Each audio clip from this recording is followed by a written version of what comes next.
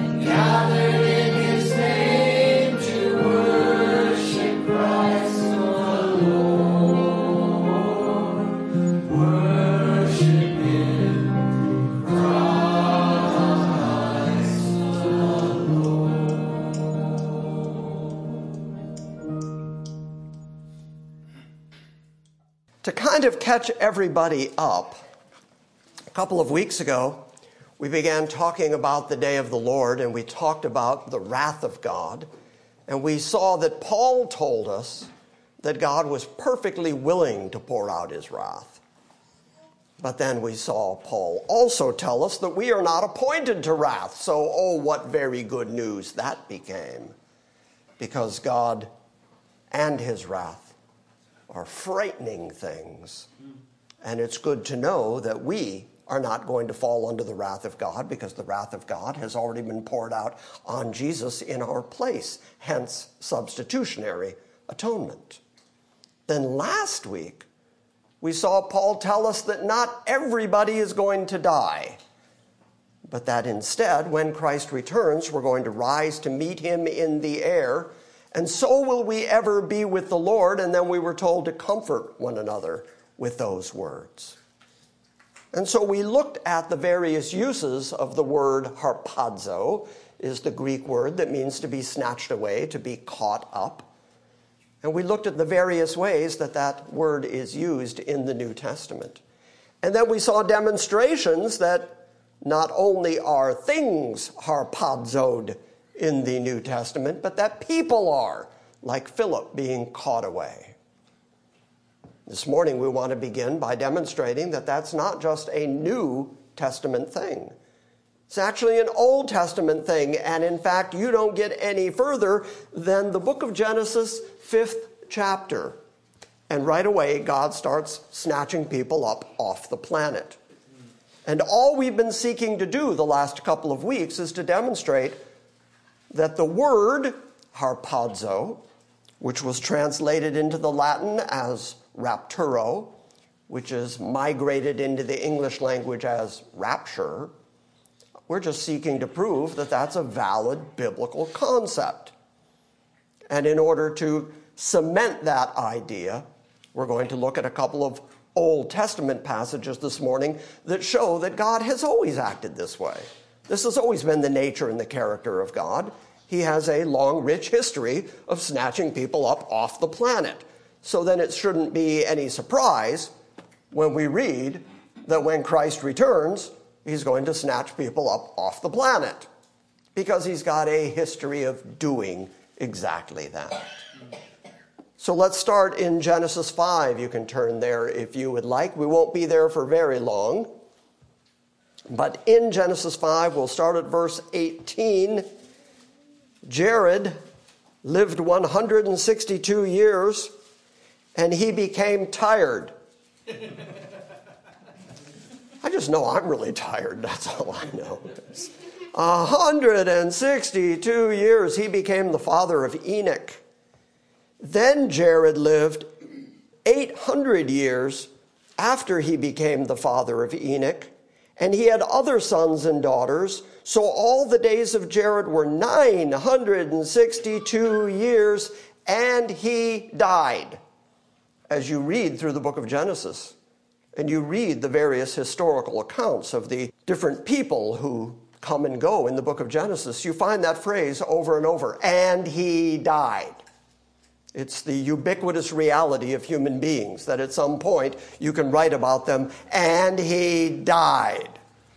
Now you need to really focus in on that phrase, and he died, because in a moment you're going to be told something completely different.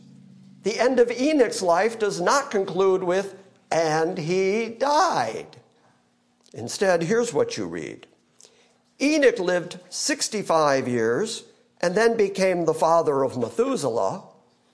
Then Enoch walked with God 300 years after he became the father of Methuselah, and he had sons and daughters. So all the days of Enoch were 365 years. Enoch walked with God, and he was not, because God took him. What happened to the phrase, and he died? Instead, what we read is, he just simply wasn't, and the comment on it is, God took him. It's just gone. So that concept gets picked up in the book of Hebrews in the New Testament. And the New Testament gives us a commentary on it.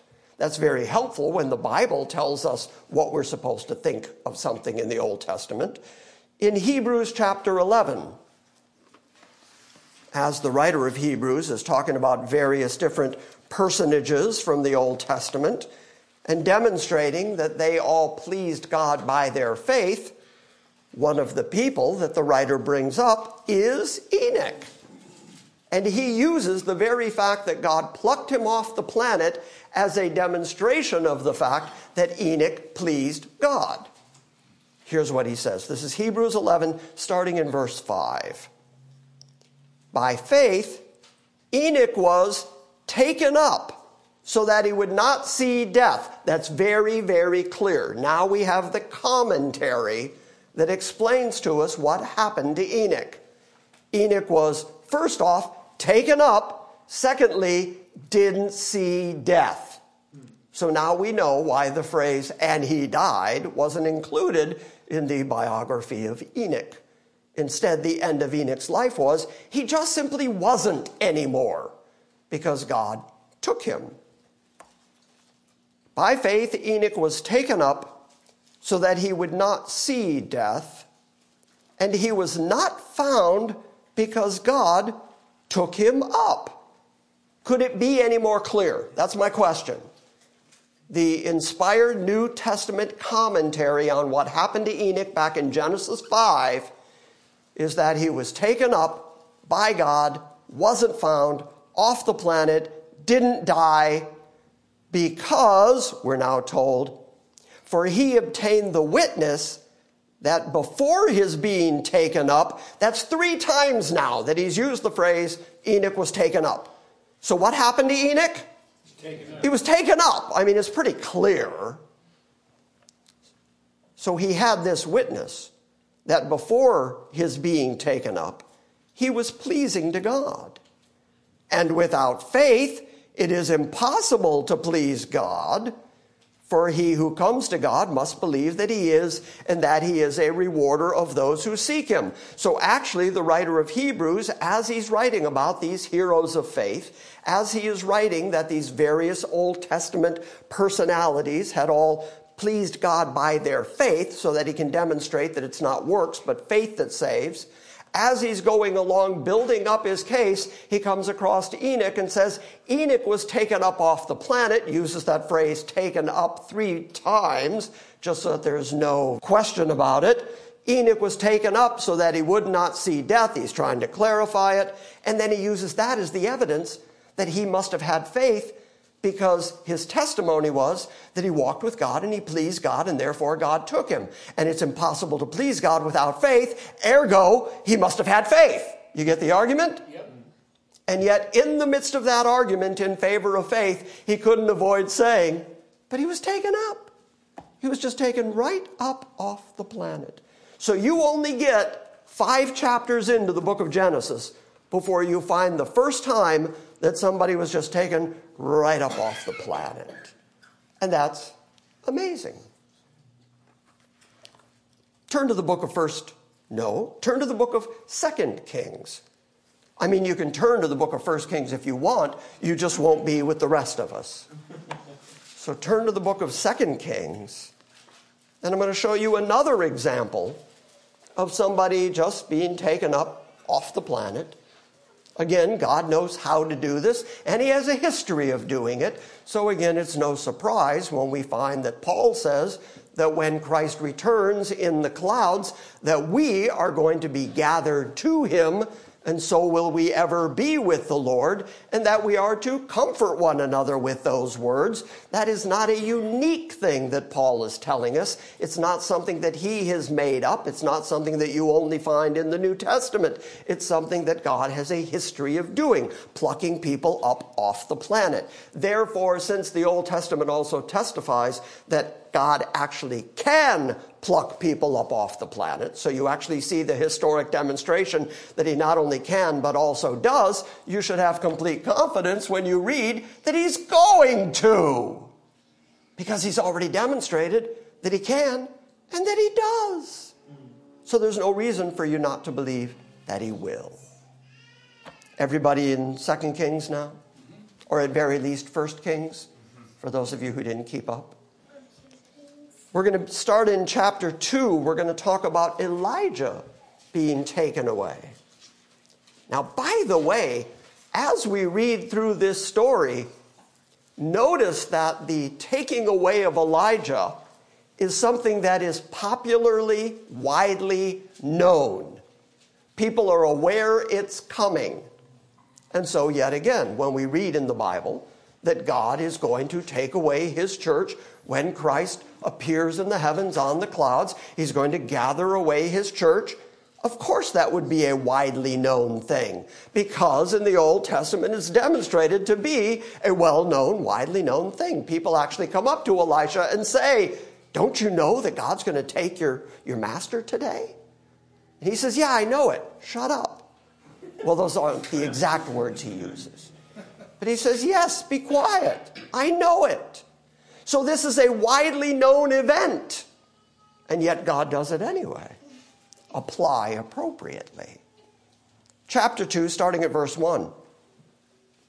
And it came about when the Lord was about to take Elijah by a whirlwind up to heaven, that Elijah went with Elisha to Gilgal.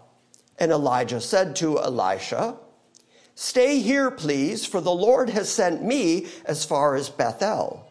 But Elisha said, as the Lord lives, and as you yourself live, I will not leave you.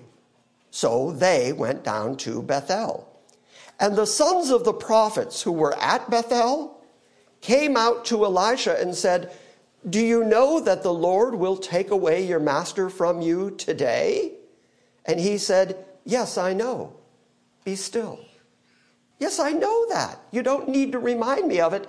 I know the Lord is going to take my master away to heaven today. Isn't that interesting? That not only did Elisha know it, but the sons of the prophets that were at Bethel knew it. And as they were passing through Bethel, that wasn't their final destination. They were going all the way to beyond the river Jordan. But as they passed through Bethel, the sons of the prophets came out and said, don't you know this is going to happen today? Elijah said to him, Elisha, please stay here, for the Lord has sent me to Jericho. And he said, as the Lord lives, and as you yourself live, I will not leave you. So they came to Jericho, and the sons of the prophets who were at Jericho approached Elisha and said to him, do you know that the Lord will take away your master from over you today? And he said, yes, I know. Be still. Everywhere he goes, sons of the prophets come out and say, today's the day. You know that, right?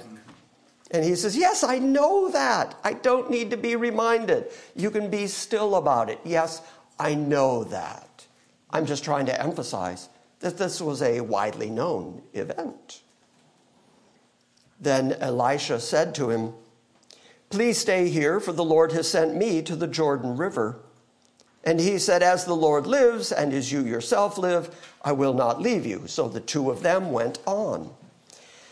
Now 50 men of the sons of the prophets went and stood opposite them at a distance, while the two of them stood by the Jordan. Why would they do that? Because they knew today is the day that the greatest of the prophets is going to be lifted up into heaven. We want to watch. We want to see that. If I could tell you definitively that today was the day that Steve gets taken up off the planet. Okay, I'm going to go with Luann. So if Luann was going to be taken up off the planet today, Steve would lead the way to go watch. We'd all be outside going, today's the day. Luann is going up. We'd be very excited about it. Well, that's what the sons of the prophets were doing. They were going to watch Elijah being taken off the planet. This was a well-known, widely observed moment. That's my point. Now the 50 men of the sons of the prophets went and they stood opposite them at a distance, while the two of them, Elijah and Elisha, stood by the Jordan. And Elijah took his mantle, his overcoat, and he folded it together, and he struck the waters, and the waters were divided here and there, so that the two of them crossed over the Jordan on dry ground. Now it came about that when they had crossed over, that Elijah said to Elisha, ask what I shall do for you before I am taken from you. And Elisha said, please let a double portion of your spirit be upon me. Notice that Elijah knows, before I go, ask me for something, because I'm going. I'm definitely on my way out. Elisha knows because he's telling the sons of the prophets, yes, I know it. Settle down. I get it. The sons of the prophets know it because not only did they say it at Bethel, but then they bothered to follow so that they could watch. Everybody knows that this is going to happen. So Elisha asks, please let a double portion of your spirit be upon me. And Elijah answered him and said, you have asked a hard thing. Nevertheless, if you see me when I am taken up from you, it shall be so for you. But if not, if you don't see me, then it shall not be so. So Elijah basically said, it's not up to me, but I'll tell you what. If you see me go up, then you'll know that God has favored you with what you've asked for. If you don't see me go up, then you know that you're not getting what you've asked for. Either way, I'm going up. Whether you see it or not is up to God. But I'm going. Doesn't that demonstrate that even Elijah knew that the rapture could be an open thing or a secret thing? It could be a private thing or it could be a public thing. Elijah didn't even know which way it was going to go. Then here's what happened. Then as they were going along and talking, behold, there appeared a chariot of fire and horses of fire, which separated the two of them, which means that the chariot and the horses came between the two of them as they were walking and talking. That had to have been a startling moment. A chariot of fire, horses of fire, come riding between them, and Elijah went up by a whirlwind into heaven. And Elisha saw it. Okay, that's significant for Elisha because the fact that he saw it means I'm going to get what I asked for. I'm getting a double portion of the spirit that was on Elijah. And Elijah's been the greatest of the prophets up until now and the greatest miracle worker. And so for the rest of 2 Kings, you read about the ministry of Elisha and the miracles that he did.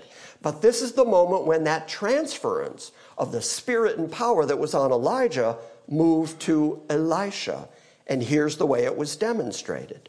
Elisha saw it, and he cried out, my father, the chariots of Israel and its horsemen. And he saw him no more.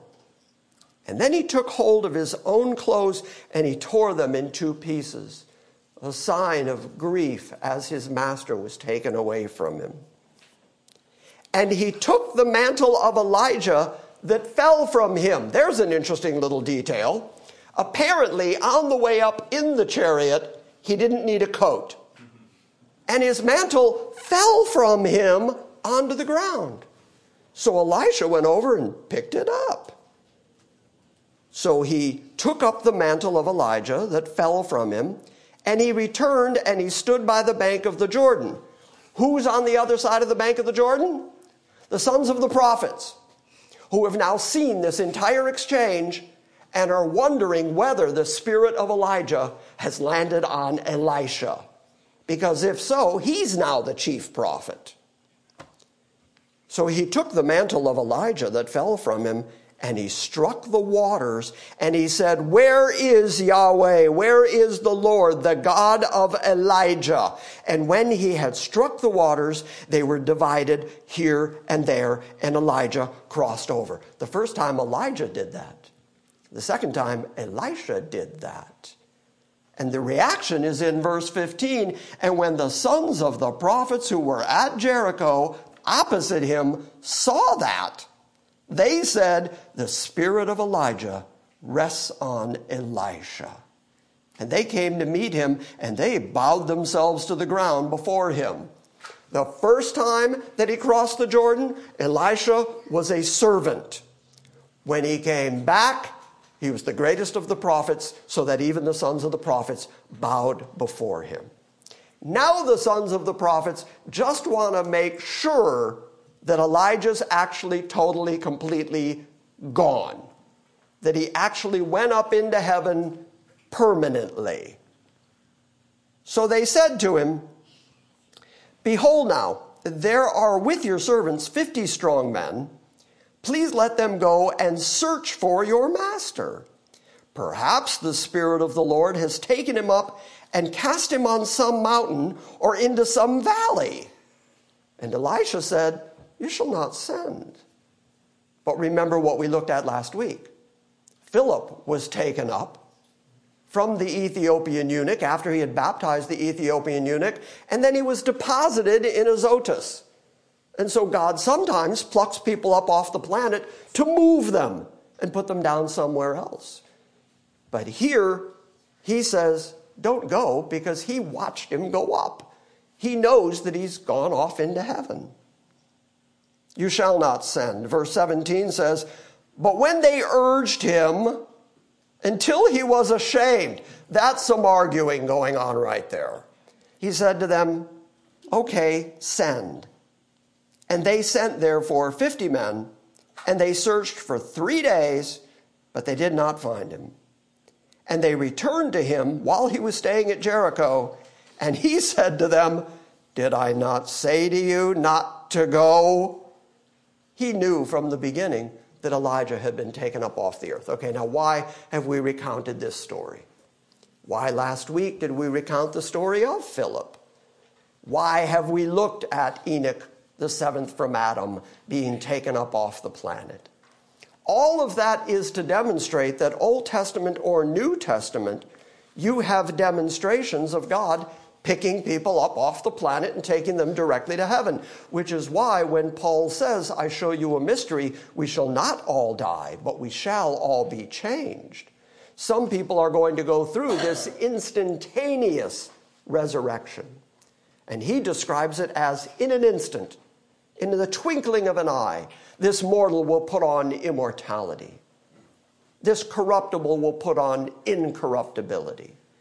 In a moment, in as fast as light can glint off your eyes, instantaneous change.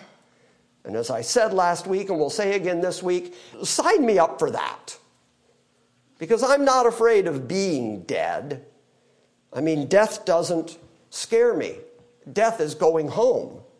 Death is going to see the glory. Death is my faith becoming sight. It's the process of dying I'm worried about.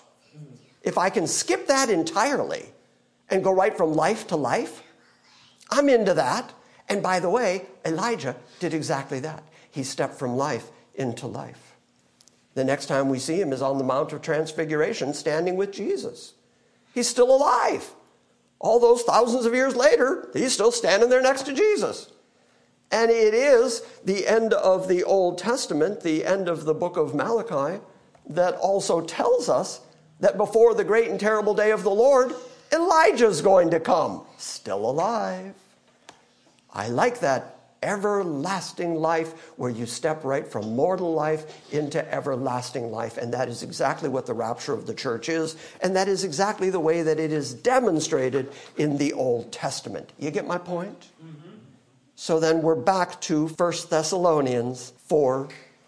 I'm going to read verses 15 through 17. Just to remind us of what we saw last week. "For this we say to you by the word of the Lord." This is not something Paul made up. This is not a theological novelty. This is not something that he just created out of whole cloth. This is something he got directly from the Lord, that we who are alive and remain until the parousia, until the coming of the Lord, will not have any advantage over those who are dead. They will not precede those who have fallen asleep. "For the Lord himself will descend from heaven with a shout, with the voice of an archangel, and with the trumpet of God. And the dead in Christ will rise first. And then we who are alive and remain will be caught up." There's that word harpazo that we looked at last week. "We will be caught up together with him in the clouds to meet the Lord in the air, and so we shall ever be with the Lord." That's about as good news gets. The promise that whether dead or alive, we are going to come up out of our graves, or we are instantaneously going to change, and we are going to be taken up into the clouds to meet the Lord in the air, and so shall we ever be with the Lord. How great are those words? Amen.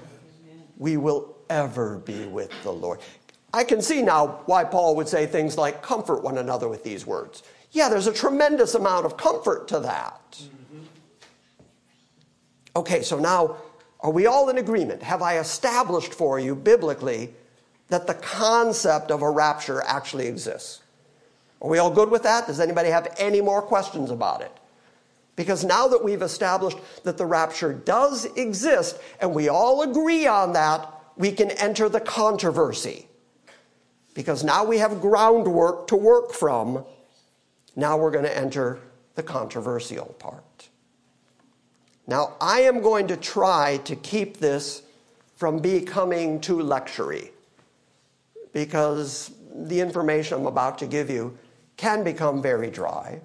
I'm going to try to keep it entertaining. I think it's fascinating and necessary and convicting. So I do expect you to listen along and think about it. But if every so often I have to stop and tap dance or something to keep your attention, I'm willing to do that. But there won't be any real tap dancing going on. But yeah, I know. So let's start with some definitions. We've been talking about our eschatological hope, our hope for the future. But in order to continue talking about that, we have to lay out some big, broad definitions. And then we're going to talk about the timing of the rapture. When does the rapture actually happen? Because yes, okay, Jim, I'm convinced that there is a rapture. Okay, when? We need to know when this is going to happen. As close as we can get, given the biblical information that's before us, I'm going to make the case for a pre-tribulational, premillennial rapture. And now you're saying, what does all that mean? Well, that's why I said we're going to give you definitions. The word millennium came to us through the Latin language, millennia. Annum is the word for year. That is why we refer to all these years since Christ as AD, Anno Domini, the year of our Lord. That's why sometimes you'll hear the Old English phrase, year of our Lord, 1923 or whatever. They're just saying in English the Latin phrase. Now, in Revelation 20, you see the phrase 1,000 years used 6 times. And people argue about whether that is meant to be a literal 1,000 years, or is that meant to be a figurative form of 1,000 years. If you believe that Christ is going to return before the 1,000 years commence, then you are pre-millennial. That's all that word means. You believe that Christ is coming back before the 1,000 years. If you believe that the millennium, the 1,000 years, is actually a large expanse of time, and then at some point he's going to come back after the 1,000 years has run its course, that would make you post-millennial. See how that works? If you don't believe that the 1,000 years are actually physical at all, but are just simply a spiritual amount of time, that is referred to as amillennial, because you've taken the alpha negative and you've placed it in front of the word millennium, and it negates the word. So you're amillennial. Instead, when you read about the 1,000 years, you think that's just the church age generally.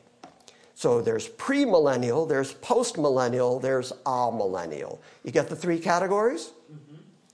Now, if you believe that the tribulation, the time of Jacob's trouble, the time that Jesus talked about, that Daniel talked about, a time of trouble such as never was or ever would be again, and if you believe that Jesus is coming back for his church before that time of trouble occurs, seeing in that that time of trouble is the time of Jacob's trouble, not the time of the church's trouble, that makes you pre-tribulational. Got it? If you believe that Christ is coming back for his church after the tribulation, you're post-tribulational. I have problems with that position because I think since the Bible tells us that you either take the mark or lose your head, if you take the mark, you're going into the lake of fire. If you lose your head, you're dead. So if Christ is coming back for his church after the tribulation, I'm not sure who he's coming back to get. But if you believe that, you're post-tribulational. There is also a camp of people who say the first part of the tribulation period is a time of relative peace, and it's midway through it that the wrath of God begins, and so Christ is going to take his church away at that midpoint. That becomes mid-tribulational. So you're pre-tribulational, mid-tribulational, or post-tribulational.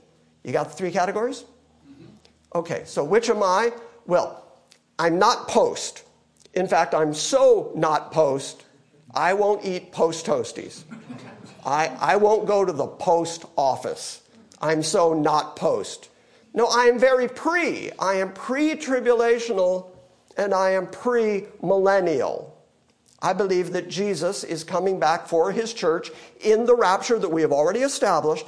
I believe that he is coming back before the tribulation period begins, because the tribulation is specifically a time of Jacob's trouble. And so God is going to concentrate his efforts on Israel at that point. The church will be taken off the planet. But the reason why I believe that is not just because theologically it makes no sense for God to pour out his wrath a second time on the body of Christ. And not just because it is Israel's, but because the actual language used in the Bible leads you inexorably, if you pay attention to it, it leads you to the idea of pre-tribulational rapture, and that's what I'm going to be demonstrating here to you this morning for the next half hour. Let's talk about language for a minute, because language has definitions. Words have definitions. We communicate via our words, and the only way that we can convey the meaning that we intend to convey is if other people agree on the definition that we're using. If I say to you, this is a chair, but you think of it as a table or you think of it as a kitty cat, then we're not going to be able to communicate. Because if I say, bring me that chair, you're going to go pick up something else. So it's important in order to communicate that words have definitions that we all mutually agree on. We as a society have agreed on the meanings of words, but those meanings change over the course of time depending on usage. The example that I used to give for the difference between the connotative value of a word and the definition of a word, the example that I used to give was Michael Jackson put out an album called Bad. We all know what the definition of the word bad is. The definition is not good. He did not put out an album and advertise, this album is not good. So he called it bad, and within the context of Michael Jackson, suddenly that word took on a whole different connotation. The definition didn't change. You can still use the word bad in order to say, don't eat that, it's gone bad. And you don't mean it's gone good. But the connotation is determined by the context.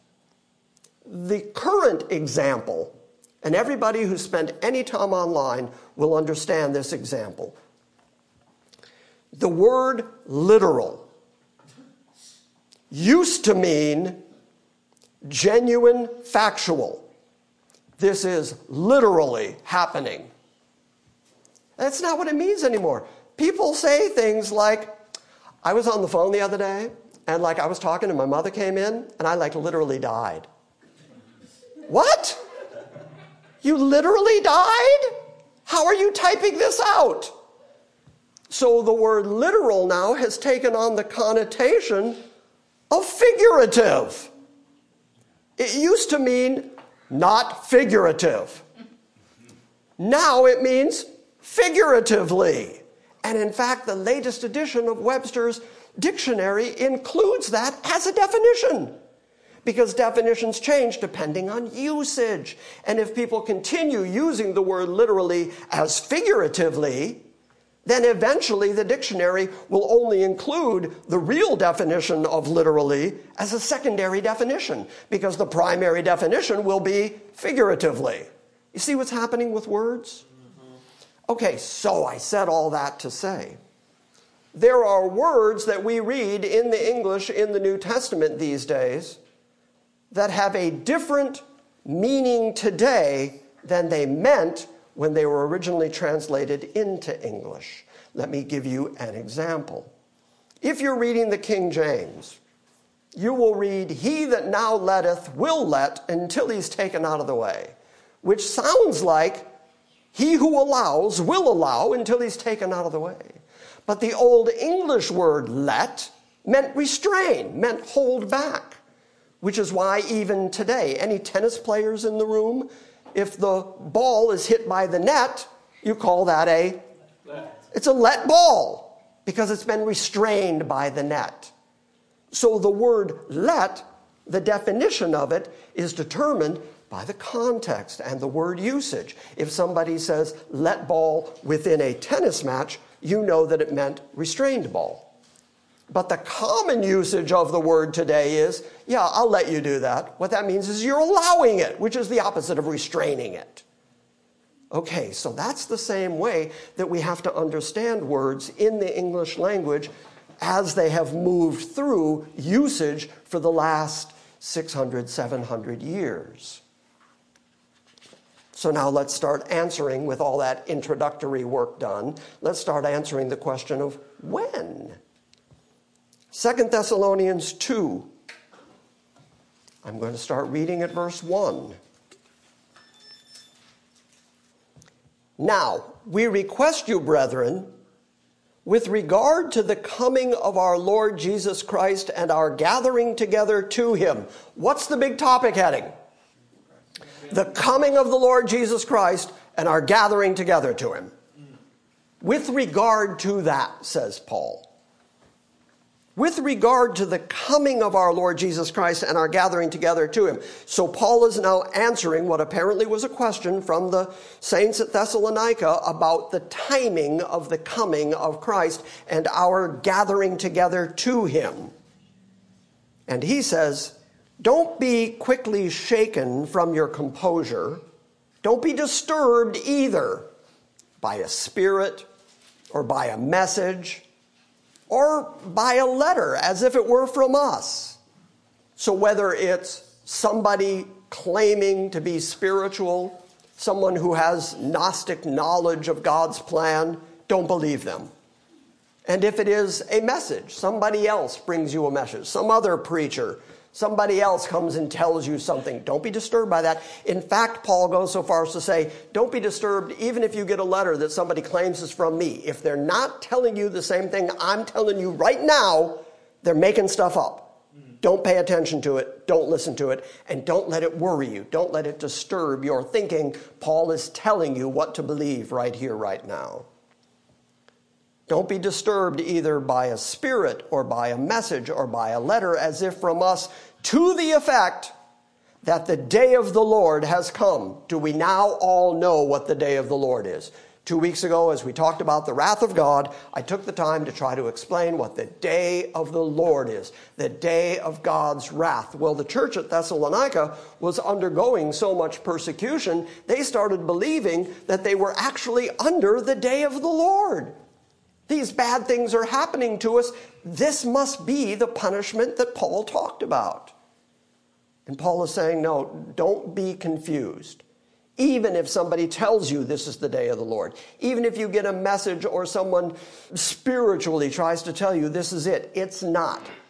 And the way Paul is going to prove it's not is that he is going to lay out a couple of things that have to happen before the day of the Lord. And if those things have not happened yet, then the day of the Lord is not here yet. You following the logic?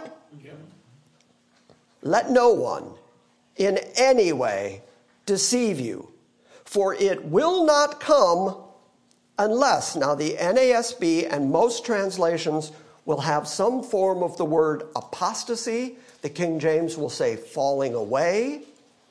Some form of defection from the faith. That comes first, And the man of lawlessness is revealed, the son of destruction, who opposes and exalts himself above every so-called God or object of worship, so that he takes his seat in the temple of God, displaying himself as being God. Okay, so, man of lawlessness.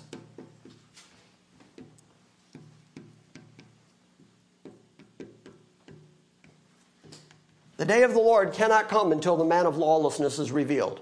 Do we all agree with that so far in what Paul has just said? Before that, this is the Greek word in English letters, apostasia. That word has been transliterated into the English as apostasy. That word apostasy has taken on connotation. The word apostasia in the Greek language has a definition. But when it was translated here, it wasn't actually translated to a similar word with a similar definition. The word wasn't defined. It was migrated into the English language as the English word apostasia, apostasy. The same way that, like, baptizo was the Greek word that meant immerse. But then when it was translated or transliterated into our English Bibles, it became the word baptize. The word baptize didn't really have a definition, so it took on connotations, but it means immerse. Okay, same thing here. The word apostasia has a definition, and it is different than the connotation of apostasy. The connotation of the word apostasy is to leave the faith. And if that is what Paul was getting at, then he was saying that before the day of the Lord, the man of lawlessness has to be revealed, and before that, there has to be a general falling away from the faith. So recognizable that you could use it as a sign of the things that are coming in sequence. Okay, so let's talk about that. We believe in the sovereignty of God here at GCA. Everybody okay with that so far? Amen. We believe that God chooses and elects. Everybody okay with that so far? Yes. It's in the Bible. It's what it says. Okay, so if you have been chosen by God and Christ has paid your sin debt utterly and completely, and you have been sealed with the Holy Spirit, can you fall away? Well, obviously that's why we talk about the perseverance of the saints, because it is impossible that such a one would fall away. That's what we're told in the book of Hebrews. So it's an impossibility that somebody who has all of those characteristics of Christianity, has been sealed with the Holy Spirit, has had his sin debt paid, it's impossible that he would fall away. So then who are these people that are falling away? Are they marginal Christians? Are they Christians in name only, but not really Christians? And if marginal Christians fall away from the faith, that's been happening for 2,000 years. How do you get to have one that is so significant that it becomes a sign? You see what the problem is with the connotation of the word? The definition of the word apostasia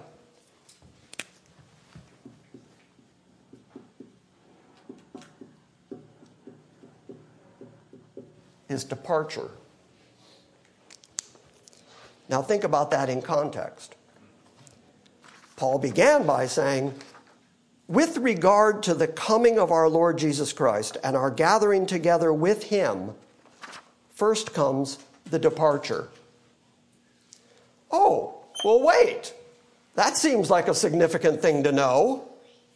But unfortunately, because of the way language has been used and the way connotation has come in, we have misunderstood what that word actually means. Now I've laid out my case, let me prove it. And this is the point at which it might potentially become a little dry. But stick with me, because the end is wonderful. So hang on with me. Apostasia, that noun, actually comes from the Greek verb apostemi, which means to leave, to depart. It comes from apo, which means away, and histemi, which means to stand. So then the noun form of it properly is a departure. So that word simply means a leaving from a previous standing. It just means departure. What is departed from and where you're departing to is determined by the context. The only other place that we find this particular Greek word used in the New Testament is in Acts 21:21.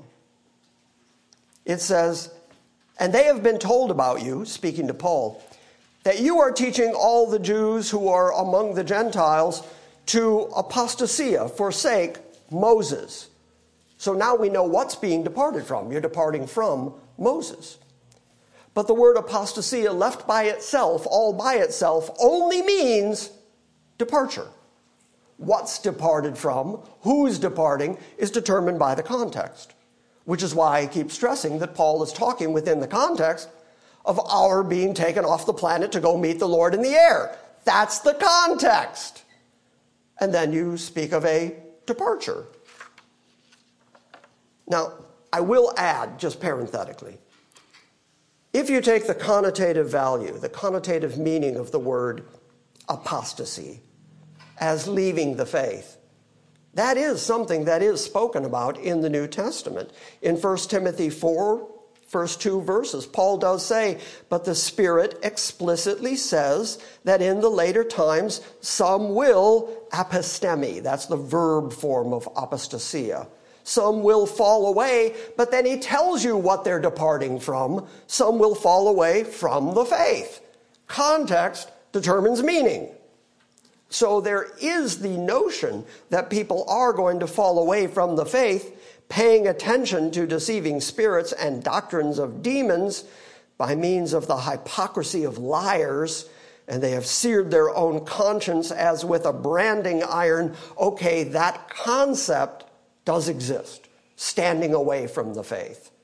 But again, in the passage that's under consideration, the words "from the faith" don't exist. Instead, it just says, "the departure." What departure contextually? Stick with me on this context thing, because my context is about to get way better. The first 7 English translations of the Bible, that would be the Wycliffe Bible in 1384, the Tyndale Bible in 1526, the Coverdale Bible in 1535, the Cranmer Bible in 1539, the Breeches Bible in 1576, the Beza Bible in 1583, and the Geneva Bible in 1608, all translated the word apostasia as departure or departing. They got it right. The Liddell and Scott Greek lexicon defines apostasia first as a defection or a revolt, and then secondly as a departure, or, interestingly, a disappearance. Jerome's Latin Vulgate from around the time of 400 AD renders that Greek word apostasia by the Latin word decessio, and the definition of the word decessio is departure. They were very clear about it initially. It's just that over the 2,000 years of church history, the connotation of the word has become to leave the faith. And yet, from everything we know about our security in the faith, who's leaving? And there has to be a large enough departure from the faith that it can be used as a sign. And no one has yet explained to me what that departure could possibly look like, who that would be. Who are these departing people? There have been people departing the faith ever since John wrote, "They went out from us because they were never of us. Had they been of us, they would have stayed with us, but they went out to make manifest that they were never of us." That means for 2,000 years, people have been leaving the faith. So how can a general leaving of the faith become a sign of the specific appearance of the man of lawlessness? The King James Version was the first established translation of departure that actually changed it to falling away. And suddenly the meaning changed from just a departure, which would be the church's departure, that's the context. It was changed to the idea of people leaving the faith, even though those words aren't in the text.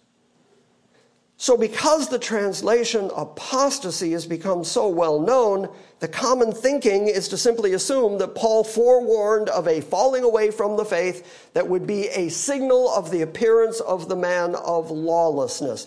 But the immediate context of 2 Thessalonians, Paul has just appealed to his readers with regard to the coming of the Lord Jesus Christ and our gathering together to him. How did he describe it? The Lord is going to appear on the clouds of the heavens, and we are going to rise to meet him in the air, and so will we ever be with the Lord. That would be a departure. Yeah. You get it? Yep. And so not surprising that Paul would then refer to it as the departure, especially after he has just said, now with regard to the Lord's appearance and our going to meet him, first, before the day of the Lord, there has to be the Son of Man come, and before that, there has to be the departure. You see why I'm pre-tribulational? Kenneth Woost. You all know that I like Kenneth Woost. I like his expanded translation of the New Testament.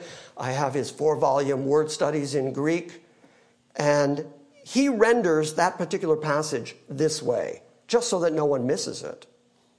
He says, do not begin to allow anyone to lead you astray in any way, because that day shall not come except the aforementioned departure, parenthesis, of the church to heaven, close parenthesis, comes first, and the man of lawlessness is disclosed in his true identity, and exalts himself above everyone and everything that is called God, or that is an object of worship, so that he seats himself in the inner sanctuary of God, proclaiming himself to be deity. He wants you to understand that the Greek word apostasia means departure, and contextually he adds the departure of the church to heaven.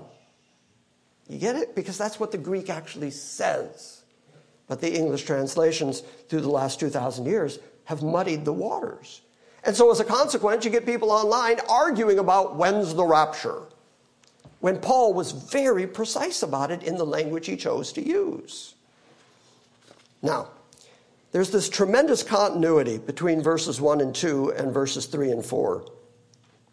But there's also this similar consistency as Paul continues his argument in this chapter. In verses 3 and 4, we read that first comes the departure, then the man of lawlessness is revealed, who then sets himself up in the temple, showing himself that he's God. That's the order. First the departure, man of lawlessness, day of the Lord. Turn to 2 Thessalonians, all of you, because I do want you to see this, and I want you to see the similarities. In verse 5, Paul goes on and reminds his readers that he had told them these things when he was actually present among them. So then in verses 6 to 8, he forms another chronos, another timeline, another set of events that are going to happen in a particular order. 2 Thessalonians chapter 2, starting at verse 6. And you know what now restrains him, so that in his time he may be revealed. For the mystery of lawlessness is already at work. Only he who now restrains will do so until he's taken out of the way. Okay, that's first event. Restrainer taken. That's event 1. What happens after the restrainer is taken? And then the lawless one will be revealed. Oh, okay, so then the lawless one, that'd be the man of lawlessness, is revealed. Man, O lawless. That's the name we're giving him now. That's exactly correlating to that right there. Whom the Lord shall slay with the breath of his mouth and bring to an end by the appearance of his coming. That's the day of the Lord, which exactly correlates with that. So what we have here is correlation on day of the Lord. Before that, man of lawlessness. Before that, the apostasia and the taking away of the restraining force. What are the chances that the taking away of the restrainer and the departure are two different things? Instead, what's obvious is Paul is talking about the exact same thing. because they both occur just before the man of lawlessness comes. And he says it back to back, and it's all in the context of the return of our Lord and our gathering to him. So never forget the overarching context. The overarching context defines our departure, the man of lawlessness coming, the day of the Lord coming, and you know what is restraining that man of lawlessness now, so that he may be revealed in his time. The particular moment, the particular time when God has chosen to reveal him, that mystery of lawlessness is already at work, but he's not openly known because there's something restraining him. And he who now restrains him will continue to restrain him until he is, look at that language, taken away. How often have we seen that language? Until he's taken out of the way. Then the lawlessness will be revealed, step 2 in both instances, whom the Lord will slay with the breath of his mouth and bring to an end by the appearance of his coming. That's day of the Lord stuff. That's number 3 in both sequences. So what are the chances that apostasia and the taking away of the restrainer are the exact same thing? That's the way Paul has laid it out. In each case, the man of lawlessness is revealed after the departure or the removal of the restrainer. As we saw before, the most direct referent to the departure is the gathering of the church that's mentioned in verses 1 and 2. In that case, the departure of the church is synonymous with the removal of the restraint that is holding the mystery of lawlessness at bay until his appropriate time. That context is very, very consistent. So much so that Kenneth Woost says this. Am I too lectury yet? No. Are you tired of this yet? No. Okay. Is this encouraging to you? It should be. Yes. I like it. I don't even care if you don't like it. This is exciting to me. Kenneth Wu said, the English word departure certainly fits the context. It is coherent. It fits the context of 2 Thessalonians 2, 3-8. Most post-tribulational theologians refuse to address the entire context as it is given, and thus insist that the lexical evidence does not suggest a physical departure. But that is exactly what the lexical evidence does suggest. Dismissing the obvious coherence of this passage would be simple ignorance or a stubborn refusal to consider the scriptural evidence. Remember, if we take a word out of context and apply a dissimilar meaning, then we've created a new pretext. Likely that has happened in the translation of the King James Version and later versions. So, let me summarize, and if you've got this, then you've got everything I was going to try to get to this morning, so that you have some sense not only that the departure has to happen, that the catching away, that the harpazo has to occur, and that it is biblically consistent, Old or New Testament, but you also have some sense of when it has to happen. It has to happen before the man of lawlessness is revealed. That's said twice.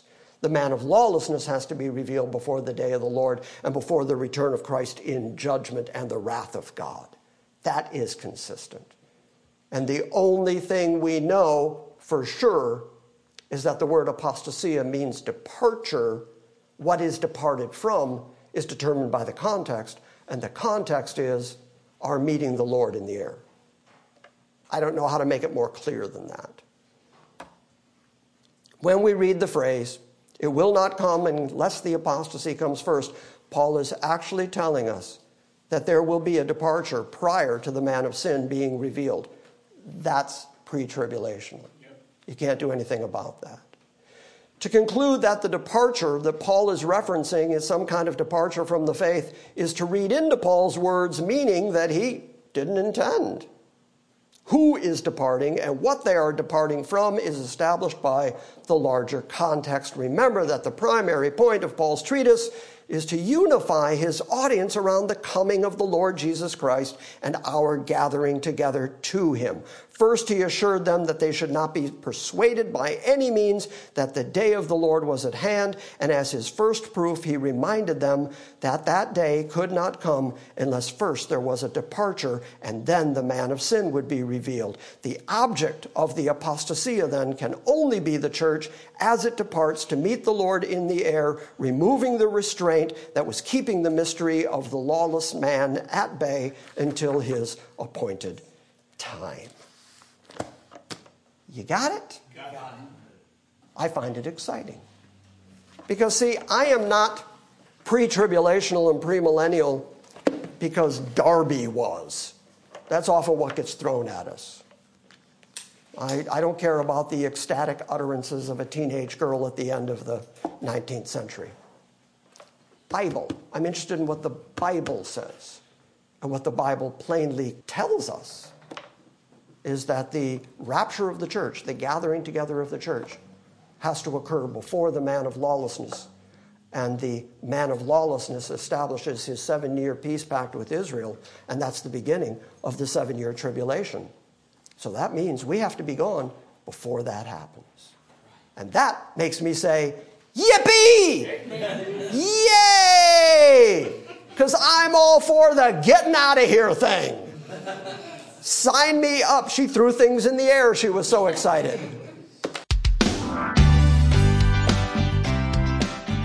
Thank you for listening to this week's Salvation by Grace Sunday morning message.